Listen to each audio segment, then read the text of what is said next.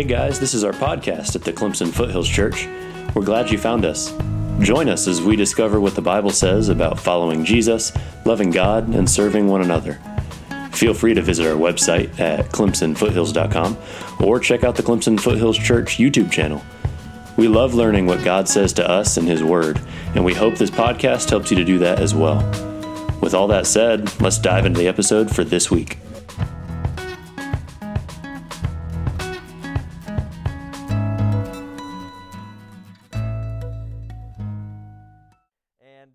Turn in your Bibles over to the book of Luke.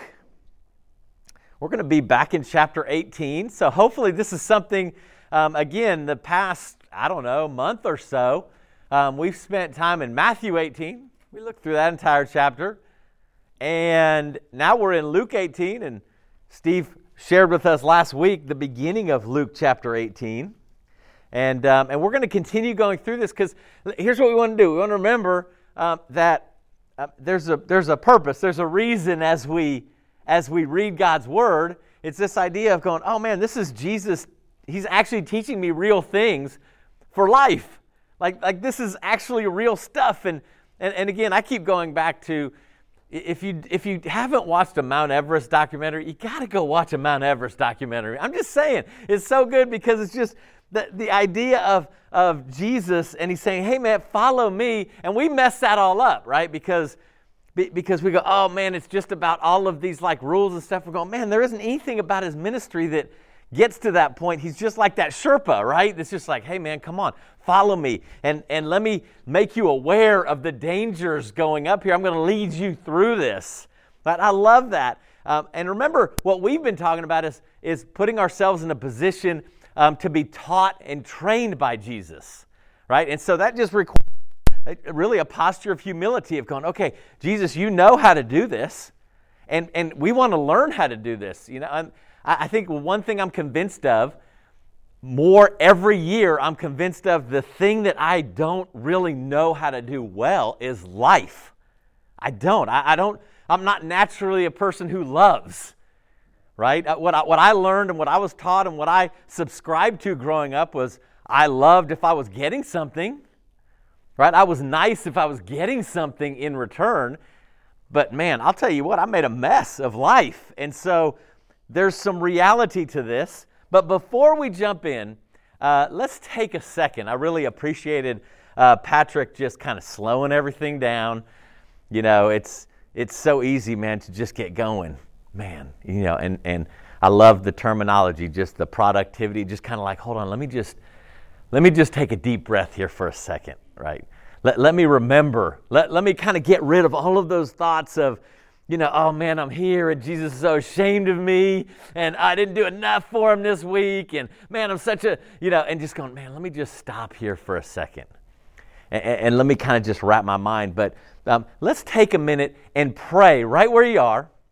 You got to talk to Him. You know, that's the thing is you guys have been coming here long enough. If you're going, man, if I'm relying on Keith to preach this really great lesson, it's going to change my heart. You're going to be sorely disappointed probably, okay? But the thing is that Jesus can, right? And so that really starts out, I love this. This helps me with me just saying, hey, Jesus, we got to have a talk because there's not always, I don't always want to hear what He has to say. Right? Sometimes I'm in a bad mood. Sometimes I'm in a rebellious mood. And just being able to have a conversation and go, okay, help me out here. Like, let me hear what you want me to hear. Right? So let's take a minute. Go ahead and pray right where you are, and then we'll continue on. Father, as we open up your word, we want to be changed. Please give us courage. Please give us honesty to look into our own hearts, Father. And we just pray for Father, trust that we trust that you aren't just messing with us, Father, but that you really are leading us to a life reconnected with you, learning to love people well, Father, learning more and more about what your good news is. Father, I pray that our hearts are changed, that it's not just information we're gathering. We want to be changed. We want to help each other change, Father. And just thank you for letting us read your Bible and help us to read it with intentionality and focus. Thanks again. We love you in Jesus' name. Amen. Okay, so actually I told you to turn to Luke 18. Turn over to Luke chapter 1. Okay, because Steve did this. I thought this was really great. What's really important to remember is, first of all, it's very easy when you're reading the Gospels, really reading anything, you're going, why is this guy writing this? Right? Like is this just this like greatest hits of Jesus that he's just like throwing out there and there's no real rhyme or reason behind it, right? But it's great because Luke knew Paul, right? He was a traveling companion of Paul. Luke was a physician. And it's important for us to understand why did Luke write what he wrote? Because remember, Luke is not just the author of Luke, but he also wrote the book of Acts, okay? And most people really think that those were one like set of writings, like they were all written together, okay? But he tells us explicitly, that's what's so great about this, Luke chapter 1, verse 1, he writes, "Many have undertaken to compile a narrative about the events that have been fulfilled among us, just as the original eyewitnesses and servants of the word handed them down to us.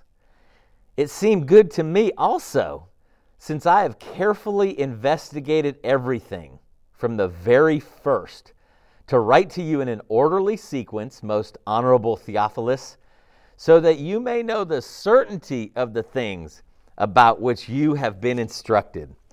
And so Paul is going, man, I want to help people out to be certain that what I'm writing, I went and talked to eyewitnesses.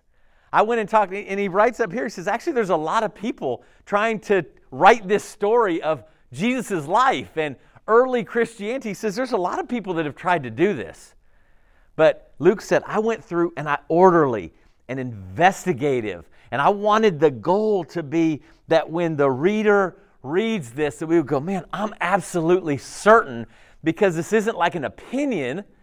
And it's one of my favorite things that I love about this, because I think about, if you just picture Luke, you don't have to know what he looks like, but if you just picture this guy, and he's a part of this early church movement, okay, that's just planting churches everywhere. And can you imagine, Luke comes up and there's Peter the apostle. And he's like, Peter, come here, man. Tell me some things about Jesus that you saw. Like, tell me some of your stories, right? John, come here and tell me some, like the eyewitnesses. I want to know what you saw, right? And it's just, it would be, I can't imagine sitting there and hearing that, because Luke wasn't an eyewitness, all right? So it's even more important that he's like, no, I have to have, this has got to be credible.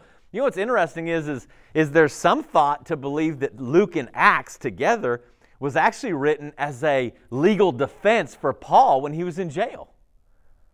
Right? So at the end of Paul's life, he was in jail, and some people believe that this was written to present that Paul's not guilty of anything. In fact, this is absolute certainty of what he's doing. He's doing the right thing, right? And so there's this certainty that goes along with it. And so we jump all the way over to Luke chapter 18, because as Jesus teaches, we've covered a whole lot of these teachings of Jesus where he's just training us. And again, I don't know what you picture in your mind when you think of the training of Jesus. We're sitting in a room with like tables in front of us. It's kind of like a corporate, like a training room, and it's so easy to think, was this what it was like?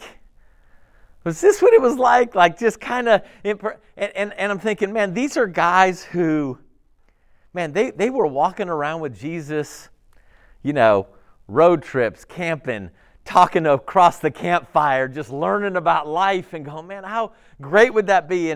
And you have right here in Luke 18, Jesus begins this section of teaching. So what's important to remember here, though, is what Patrick brought up. From the jump, from the beginning, to have in our minds, what is this thing that's the gospel? Right? And not just like, religious jargon. Okay? Gospel's not even a religious word. Right? It literally means the announcement, the good news of announcing a new king. That's what it means. All right? And so that's what the gospel is here, is the announcement of Jesus coming to his kingdom, that Jesus actually is coming to earth and saying, okay, the time is now. He's saying he's the king. You go, well, why is that good news? Right? Kings and people in authority and people in power, they tend to abuse people and they tend to take advantage of people and oppress people for their own good. But then you learn about Jesus and you go, hold on, why is this such good news? You mean the king is here? And he's not here to oppress me? And he's here on a rescue mission? Like he's here after all I've done? To go, no, come with me. And we're like, oh, don't you hold a grudge? Doesn't the king hold a grudge? He's like, no, follow me. Right? And you're going, man, this is good news. This is really good news because we get caught up in kind of weirdness with all of these different things, whether it's politics or whatever. And so we have Jesus here, and we're going to pick up in verse 9. Okay? Luke chapter 18, verse 9. And so he tells them this parable to some who trusted in themselves that they were righteous and who looked down on everyone else. 2 men went up to the temple complex to pray. One was a Pharisee, the other a tax collector. The Pharisee took his stand and was praying like this: God, thank you that I'm not like other people, greedy, unrighteous, adulterers, or even like this tax collector. I fast twice a week. I give 1/10 of everything I get. But the tax collector, standing far off, wouldn't even raise his eyes to heaven, but kept striking his chest and saying, God, turn your wrath from me, a sinner. I tell you, this one went down to his house justified rather than the other, because everyone who exalts himself will be humbled, but the one who humbles himself will be exalted. So if you've heard this parable before, there's not a big surprise, like you knew what was coming. But if this was the first time you read this, you would think, hold on a minute, there's a Pharisee and a tax collector going to the temple to pray?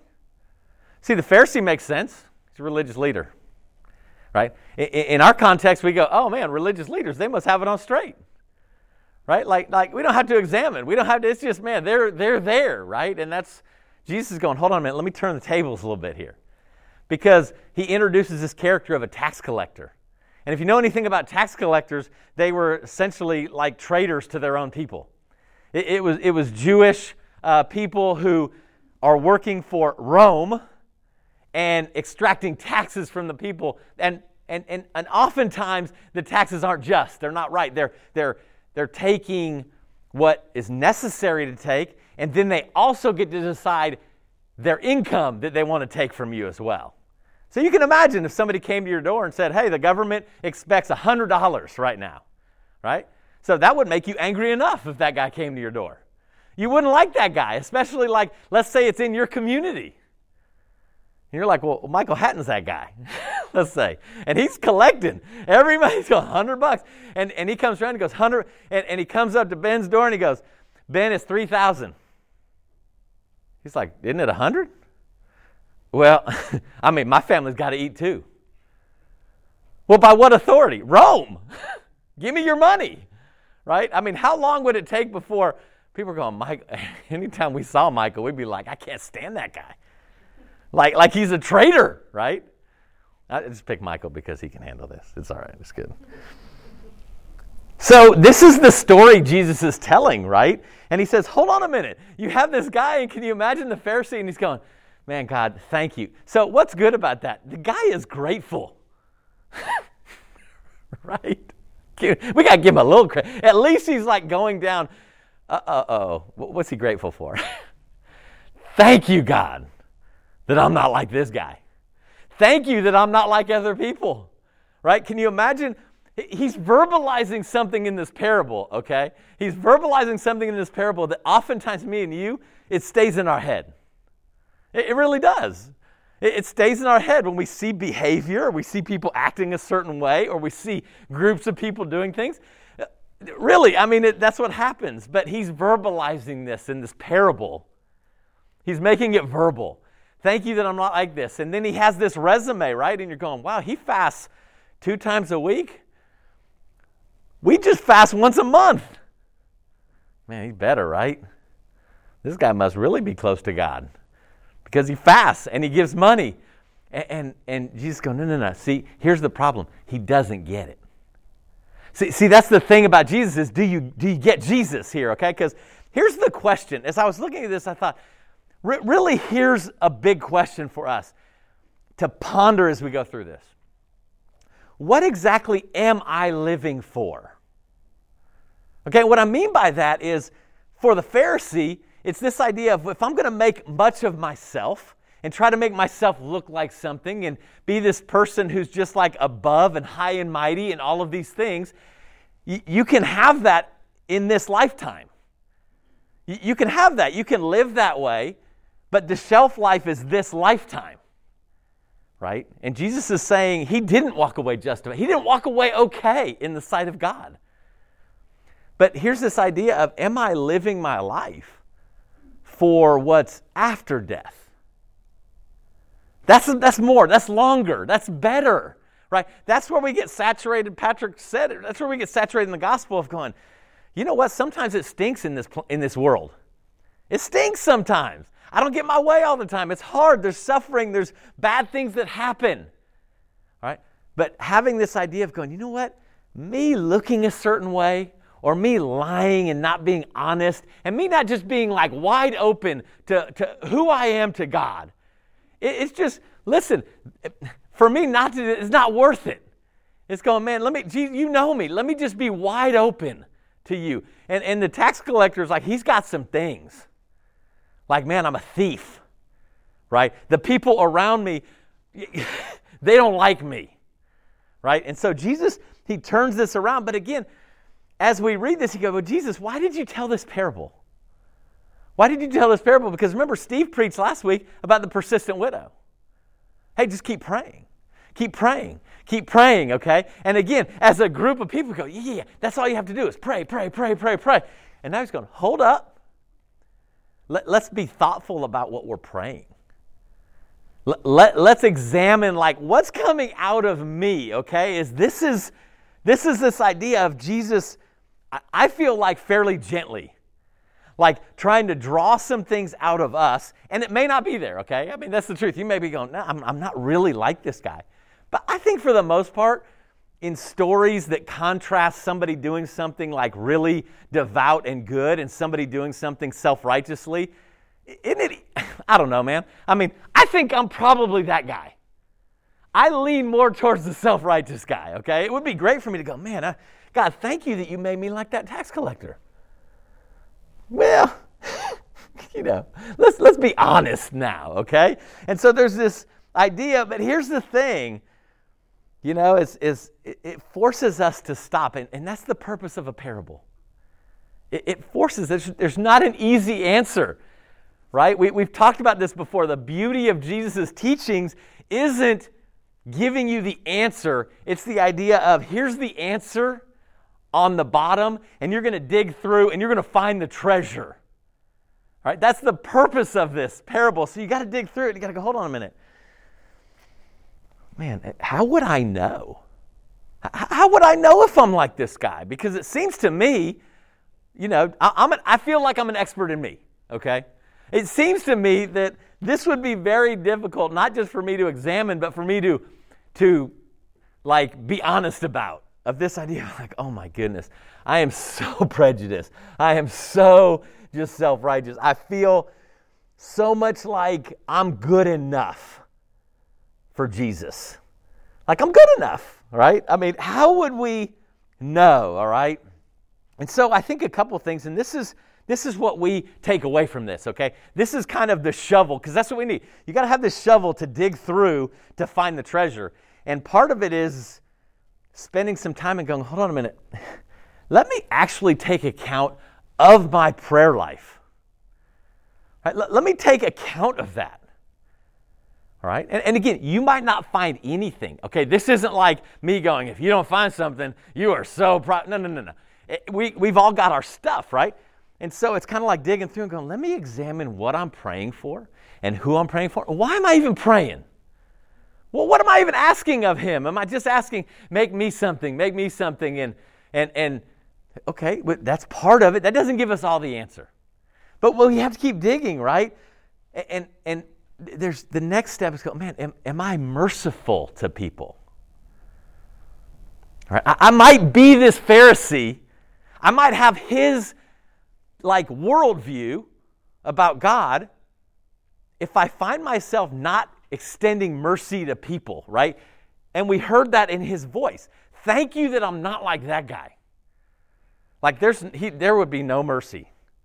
I'm just grateful, God, that you didn't make me like him. And so again, there's that examination, that digging process of going, do I ever show mercy to anybody? Right? Or is it just about, man, yeah, I'm coming down on you? That's an indicator, right? That's a piece of evidence to look into and go, man, how is this? I might be like this guy if I really, really, really love the approval of just people. All right, this may be hitting closer to home now. Right? This is something me and you can all kind of lock arm in arm into, because you're really being honest going, man, isn't it great to have the approval of people? It is. It's fantastic. All right? But it's the idea of man, if I'm just seeking after and let me construct something, this persona that people are giving me this positive feedback, but it's not real. Okay? And you see this Pharisee going, man, thank you. We get a glimpse into how he's viewing him. Right? And so we kind of get this glimpse of how he is in life, of just man, I'm thankful, I'm so good, I'm righteous, I'm awesome, I'm super confident, because, instead of going, hold on a minute, am I? Do I have to think about this? Do I feast on the approval of men? And here's the thing is, I know this old guy right here. This is old guy Keith. All right? It's the like button. It's the heart that gets pushed. Right? It's the who's liking me. We've done this before. Even the old guy has done this, where you go and you put a picture and you start going through and you're like, oh, who loved this? Oh, they just liked it. Right? I mean, have you ever, okay, for real, I think this way. As I'm looking, I'm like, does Patrick have a bad attitude about me or something? Because he liked it, but he didn't love it. Is he jealous? Right? And it's just this weird idea of this, yearning. And here's the crazy thing is, we are all, man, being fooled and bamboozled by technology of addicting us to this idea of thumbs up and claps and, all hearts and all of these things. We're being bamboozled into thinking, man, this is life. All right, if that were true, and I'm just using social media because it's so pervasive. If that were true, okay, if that idea worked to where it gave us life, our world would be a vastly different place. Our country would be a vastly different place, because everybody is on this, engaging in this for the most part, yet we're not getting better, we're getting worse. That should tell us something, right? And so, man, am I an approval addict, right? You think about when I put up a false front, and again, it's this idea. It's not if, it's probably when. It's probably not, hey, let me keep my eye out for that. This is kind of like we enter in and out of this, and this is why we have to keep a humble heart and relationships around us. But when I'm putting up a facade, you know what I hate more than anything is correction. I don't like people correcting, especially. Okay, now when I'm just okay with Keith, okay, Keith doing his best, Keith living out his faith, when I'm okay with messy Keith doing that, you're all right? When somebody corrects me, I'm like, oh, heck yeah. Yeah, you know what? No argument there. All right? I start hating correction when I'm like, you mean you saw behind that? No. And so it's just that idea of going, man, maybe I don't even know if I like or dislike correction, because maybe it's been in this place where nobody's even felt the ability to come in and give us correction. It's just been a standoff right there. And so we're just digging through going, could I be like this Pharisee? Could I be like him? Even just a little bit, right? It doesn't have to be exact. But Jesus is telling this story, and he's saying, listen, there's something very important about this. Could I be this way? Which I think we know the answer. Could we be this way without ever saying the words? Okay, turn over to Romans chapter 2. All right, let's look at this. Because I think this is going to help us out in understanding this. Of again, if we're sitting at the feet of Jesus and he's telling this story, and he's like, "Hey, man, you got this tax collector and this," and we're going, "Man, what is he talking about? Is he talking about me? Is he talking about you?" Right? If the group's small enough, you're thinking, "Man, I think he's talking about Sarah. That's what he's talking about." No, man, he's talking about Jasenia. No, oh man, I knew that. I knew that he was. You see this going on. I'm going, why are you teaching this? Romans chapter 2, verse 17, this kind of gives this idea of how we can fool ourselves. Paul writes, if you call yourself a Jew and rest in the law and boast in God and know his will and approve of things that are superior, being instructed from the law, and if you're convinced that you're a guide for the blind, a light to those in darkness, an instructor of the ignorant, teacher of the immature, having the full expression of knowledge and truth in the law. Okay, so let's stop right there. He's talking about a Jewish population, right, being very prideful about the law, okay? We can very easily take a step into Christianity and say, if you call yourself a Christian, if you call yourself somebody who is a light to the blind and a guider of the ignorant and a teacher of the immature, if you call yourself that, if you're wearing this banner of disciple, I am a Christian, I follow Jesus. He says in verse 21, you then who teach another, don't you teach yourself? You who preach, you must not steal. Do you steal? You who say, you must not commit adultery, do you commit adultery? You who detest idols, do you rob their temples? You who boast in the law, do you dishonor God by breaking the law? For as it's written, the name of God is blasphemed among the Gentiles because of you. All right. This is helping us hopefully examine and put some pieces together to go, okay, Jesus, I hear where you're coming from. I'm starting to see a picture of who I am and why you're teaching this. And he gives us this very important piece of, do you tell people one thing and you don't even follow it? Okay, so the answer isn't to go, man, okay, I'm going to stop telling people to not follow. No, don't do that. Okay, I know the trick to that one. I'm going to stop no.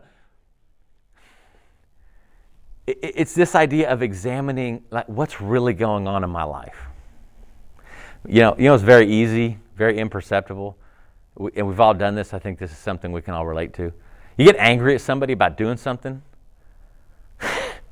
and then you sit back for a second and you're like, man, I do that. I do that. But I give myself a break, right? We often judge others by action and ourselves by intention, right? I mean, that's where we get off the hook is we're like, man, KJ, man, he's such a jerk and he doesn't even know what he's doing. And I'm going, man, I did the same thing, but I meant well. So it's not as bad. Instead of going, he's saying, hold on, man. Okay? If you're doing this and you're not thoughtful enough, I find this happening often with my children. Okay? I find this happening often with my children, especially as they get older and they actually they're understanding. I can't find the loopholes all the time. I could trick them when they were younger. Okay? And they're getting older and they're like, oh, hold on, Dad. I don't have normal preachers' kids. Right? I mean, most preachers' kids are like, man, we got to make Dad look good, My kids are like, hold up. I'm more than happy to share, right? But that's the thing is this is part of that of going, you mean I may not say the words the Pharisee's saying, but I'm living just like him. I have the same mentality as the Pharisee has, all right? And going, okay, you're making this case here, right? And hopefully we get to a place where we're going, okay, listen, I need to know where to go from here. Okay, like I get it, because we could keep compiling the list, and I think what the evidence would show is that we are overwhelmingly like the Pharisee, and that Jesus is taking this tax collector who's so easy to hate, and he's just kind of like stirring up the anger. For us, we're not angry at the tax collector. The original hearers would be angry. They'd be angry that Jesus said that this guy was saved and justified, right? And so you go, okay, I'm ready to hear. What do I need to hear? We're in Romans 2 already. Let's look at verse 1, okay? Because again, we start remembering, isn't this very easy to happen? We're given this scenario, this parable by Jesus, and he starts really digging into maybe some deep areas and some dark areas and some scary areas, and we're like, okay, I'm ready to change, and we forget who our teacher is. Okay, that can't be. Like, we have to remember who's teaching us. Or it just becomes like, oh, I think he's angry at me. Right? Have you ever been that way? Man, mom and dad are angry at me. I better get over it. Or I become rebellious or something like that. And we have to remember this teacher, and I think this is helpful here. Romans 2, verse 1. He says, therefore, any of you who judges is without excuse. For when you judge another, you condemn yourself, since you, the judge, do the same things. We know that God's judgment on those who do such things is based on the truth. Do you really think any one of you who judges those who do such things yet do the same, that you will escape God's judgment? So this is just really, he's not even reiterating, he's pre-iterating, I guess, the end of this chapter. But verse 4, he says, or do you despise the riches of his kindness, his restraint, his patience? Do you not recognize God's kindness is intended to lead you to repentance? See, that's good news right there. All right, that's me, the Pharisee, going, oh my goodness, what a mess. Who would want to be around me? Like, you come to the conclusion, you're going, oh my goodness. And our human instinct is, okay, Jesus is mad at me. I've got to start doing good things. I got to get out of the doghouse. I got to just get after this, okay? And the teacher, our king, Jesus, is going, no, understand something. I'm extending kindness to you. You mean you're going to give me some time? Yeah, my patience, there's a purpose for my patience. There's a purpose that I don't just poof you out of existence. It's because here's the goal. I want to give you time to learn this and to understand this and to change the way you're thinking, because the world has taught us how to think. And Jesus, I get that. I get that the world has taught you how to think, but that's why I'm teaching you. And I want you to know that I'm kind to you and I'm patient. And I don't want you to, please, Jesus, this is what we're hearing in Romans. Don't take advantage of that. Don't go, oh man, see, he's not doing anything to me. I'm good. No. Take it as, oh wow, this is so great that he's being kind and patient and he's teaching me. This is a good thing, right? Philippians 2, turn on over there. Philippians chapter 2. Just taking a few little snippets here. All right, to get us an idea of going, okay, let's examine, let's do these things, right? Let's kind of get a greater kind of idea of where I need to go. And he tells us something very interesting here in Philippians 2, verse 12, okay, when Paul is writing this. He says, so then, my dear friends, just as you have always obeyed, not only in my presence, but now even more in my absence, work out your own salvation with fear and trembling. All right? You're going, Keith, that's not encouraging at all. Right? You're like, dude, check your notes. This has got to be a different chapter, right? And this point is, there is this idea of not living in a scared way. But it's this idea of what Jesus is calling me to isn't, here's a conversion experience, now go and do whatever you want. It's this idea of, no, I want you to diligently, each day, intentionally keep your eyes focused on this relationship with me, okay? So he's giving us this idea, and maybe that's where we have to repent. Go, man, I'm not diligent or intentional.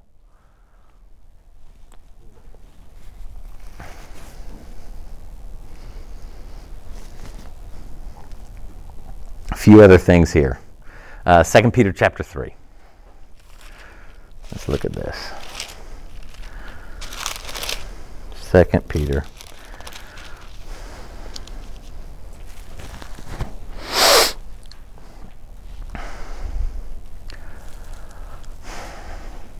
Again, this is big picture. All right, this is Peter. He was with Jesus, 2 Peter chapter 3, verse 10. But the day of the Lord will come like a thief. On that day, the heavens will pass away with a loud noise, the elements will burn and be dissolved, and the earth and the works on it will be disclosed. That doesn't sound very encouraging yet.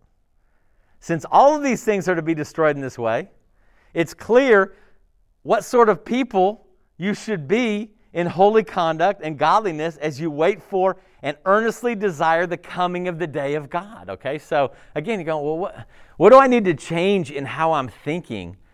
Is rather than thinking about what do people think of me now and how can I become secure and confident and make this persona, but this idea of going, man, here's what I can't wait for. Like my King, Jesus, to come back. He'll come back one day. And I want him to come back, and I want him, honestly, man, I want what he gave the tax collector right here. I want that. That's the Jesus I want, okay? I want Jesus to come back and go, you know what, dude? You got issues, right? You're a mess. But man, you are faithful. Man, you diligently pursued this, all right? Because we're crazy to think that we can get to some place at some point in time to where just Christianity's super simple. And it's just easy. Like we get good enough. We get to a good enough place to coast. It's like, no, that doesn't exist. All right? It just doesn't exist. So, again, it's this idea of eagerly and earnestly awaiting a king to come down who's not going to grade me fairly. He's not going to grade me fairly. All right, see, because here's the deal. When I'm forgiven for my sins, right? For him to say I'm okay, that's not fair to him. Right? And we get that. He's going, yeah, you want to know what? Yeah, it's not fair, but you're worth it. This is what I want. I want to love you. And as big a mess you are, but he's telling us you can't stay that way though. Right? You can't stay that way. It's got to be this direction. It's got to be this devotion. It's got to be, more than anything here, it's hearing a parable and thinking, I want to learn more about this guy who's telling the parable. All right? It really is so much less than trying to get this perfect answer to the parable.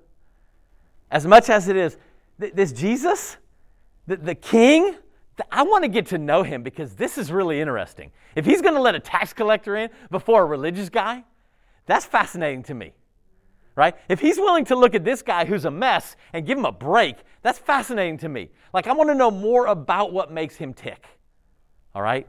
And that's what should be going through our minds, okay? Or we can just kind of boil it down to go have a quiet time each day and pray each day and do all of that, and that just gets boring. But go, no, that king, though. See, I want to learn more about him because he seems really incredible. And I want to know what else he teaches in here. And I want to know who else, he's like, this is really encouraging stuff. So here's the thing. Turn over 2 more verses. 2 Timothy chapter 2. 2 Timothy chapter 2.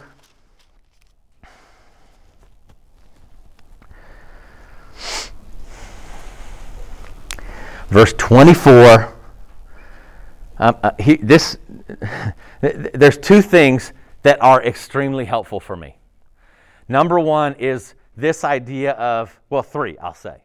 Is first of all, this idea of a parable. I love that there's this thing that we have to dig into and find an answer. I like that, okay?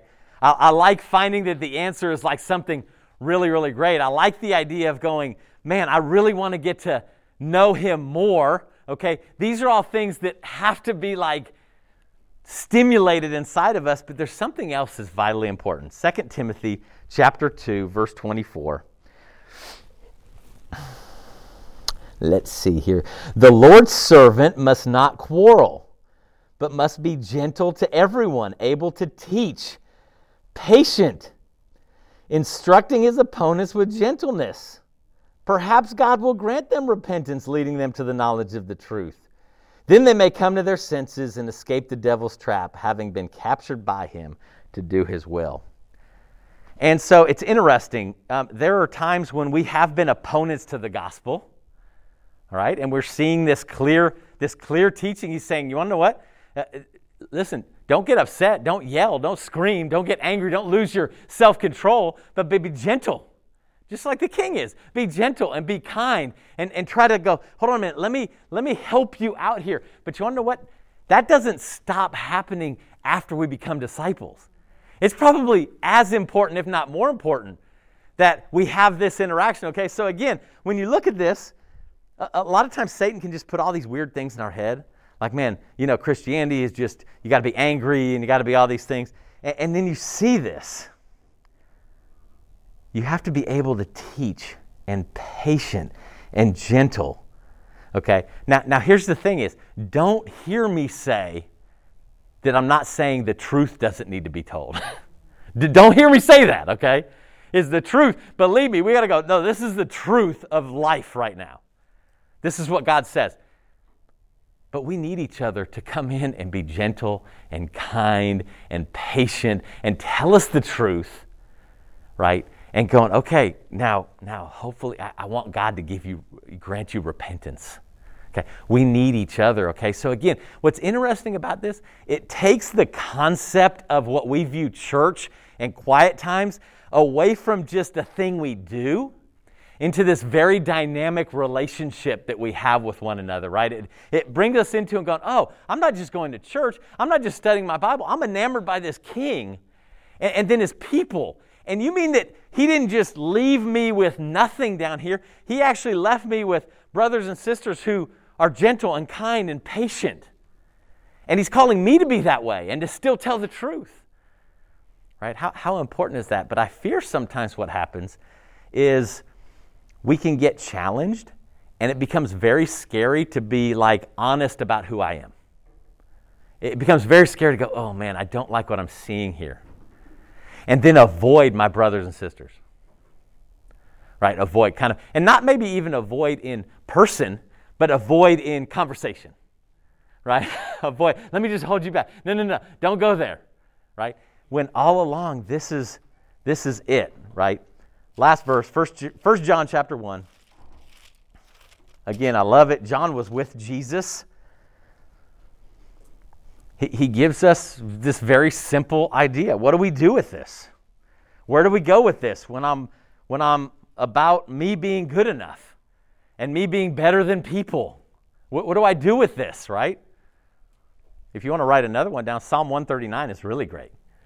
Just this prayer of God, like examine me. You know everything, but look into me, right? Let me know. 1 John chapter 1, he says this. Okay, this is the message, verse 5. This is the message we have heard from Him and declare to you. God is light. There's no darkness in Him. That's good news. If we say we have fellowship with Him, but we walk in the darkness, we lie and we're not practicing the truth. But if we walk in the light, as He Himself is in the light, we have fellowship with one another, and the blood of Jesus, His Son, cleanses us from all sin. If we say we don't have any sin, we're deceiving ourselves, and the truth isn't in us. If we confess our sins, He's faithful and righteous to forgive us our sins and to cleanse us from all unrighteousness. If we say we don't have any sin, we make Him a liar, and His word is not in us. All right? We could paraphrase that a lot of different ways, but John going, hey, let's just be real on the outside like we are on the inside. Like that's where the money is. That's the treasure right there of going, God is light, and just be real about the mess and going, okay, now there's opportunity for reconciliation and justification. Now there's the ability to do this. But where we get in trouble, he says, man, we lock up and go, no, you can't see what's inside. That's where we're going to get in trouble with that.